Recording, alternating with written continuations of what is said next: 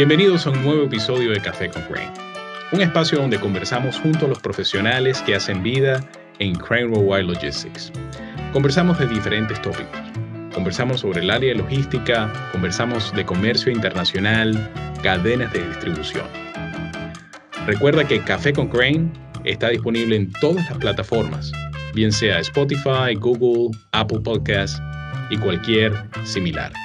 También estamos disponibles en redes sociales, en nuestro canal de YouTube, en donde te puedes suscribir y ver la última de las informaciones disponibles. En este episodio nos acompaña Rogelio Betancourt, quien se desempeña como ejecutivo de cuentas globales en Crane Worldwide Logistics, México. Rogelio, muchas gracias por estar acá. Muchas gracias a ustedes por invitarme. Como es costumbre, Rogelio, para nosotros, tener al personal de Crane es un grato placer. Rogelio, cuéntanos un poco sobre tu experiencia y sobre tu trayectoria dentro de la industria de la logística. Gracias, Manuel. Mucho gusto, muchas gracias por invitarme a este episodio. Me presento, mi nombre es Rogelio Betancourt, tengo 33 años, soy licenciado en negocios internacionales, egresado de la Universidad del Valle de México. Tengo 11 años de experiencia comercializando logística. He trabajado a lo largo de estos 11 años en diferentes forwarders, carriers e inclusive agencias aduanales. Actualmente laboro en Crane desde alrededor de 2 años, 8 meses, 9 meses. Estoy por cumplir mi tercer aniversario en la empresa. Adicional, soy director de la Cámara de Comercio México-Brasil. Tengo, por ahí gran relación con diferentes clústeres, que son pues también otras asociaciones que buscan impulsar diferentes industrias. En Crane, mi función principal es atraer y mantener pues las relaciones que tenemos con diferentes clientes que van o abarcan pues las diferentes industrias por ahí en las que me he desarrollado mejor y al día de hoy creo que pues forman parte importante de mi cartera de clientes. Pues son la industria automotriz, la industria aeroespacial, por ahí también un poco de la industria oil and gas.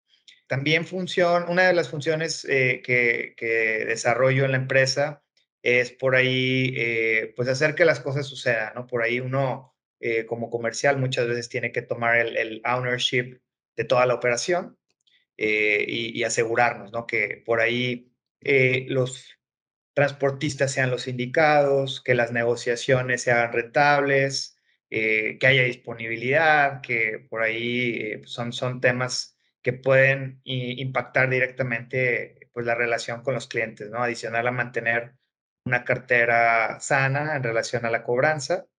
Pero bueno, a grandes rasgos, esa vendría a ser como la función principal que desarrollo en Crane, en la región noreste, que vendría a ser Nuevo León, Coahuila, Tamaulipas, Chihuahua, etcétera. Excelente. La verdad que de todo un poquito, como decimos Claro.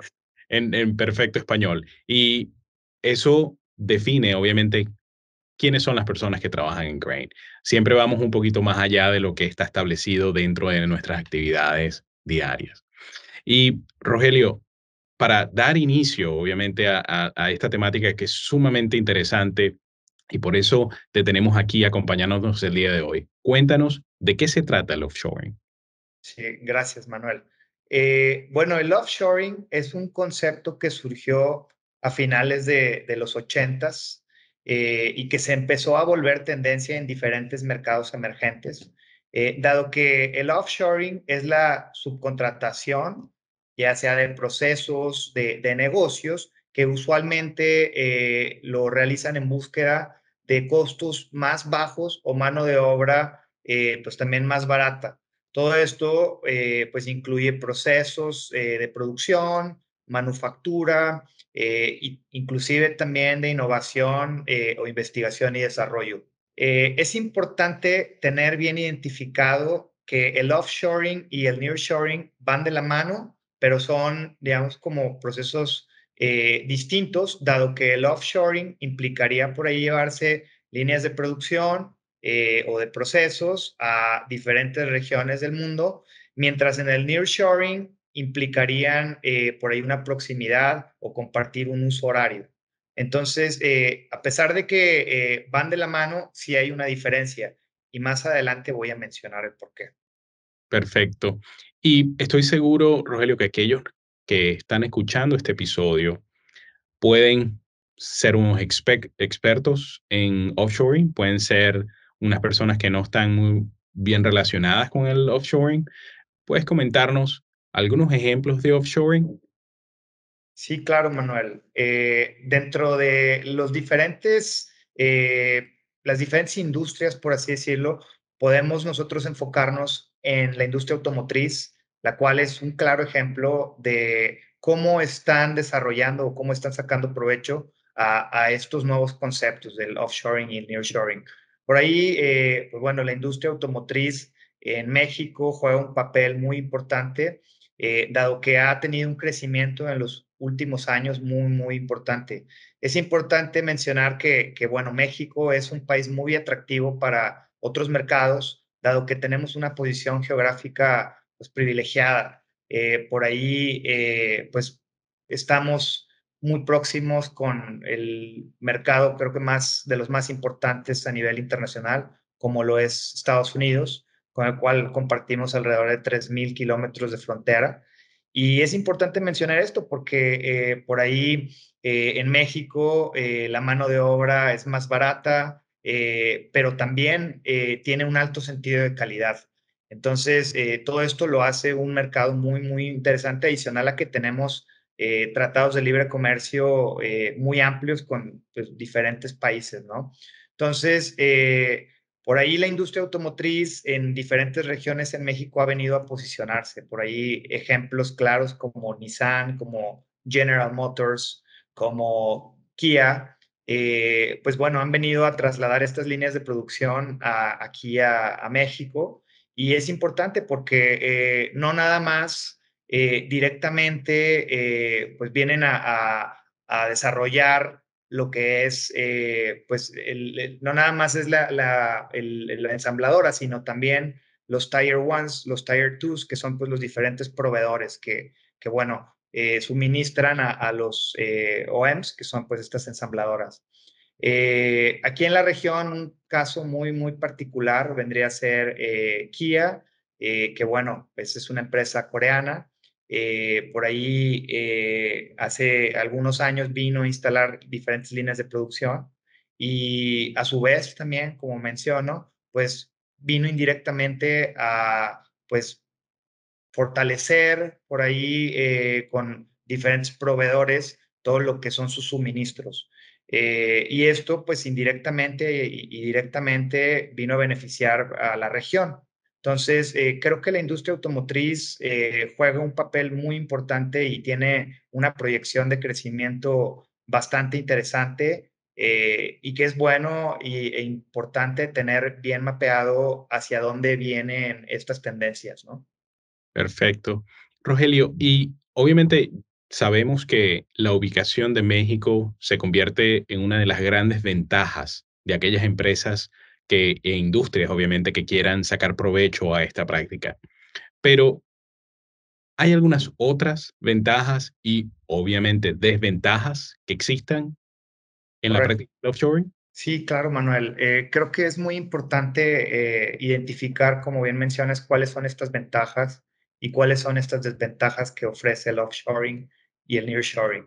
Por ahí, pues sí, como bien mencionas, las ventajas, por ahí puede ser la mano de obra más barata, el alto sentido de calidad que puede llegar a aportar algún mercado, por ahí los tratados de libre comercio, bueno, adicional pues sí, la ubicación geográfica que pueda también reducir costos logísticos, pero también te puedes enfrentar con diferentes desventajas.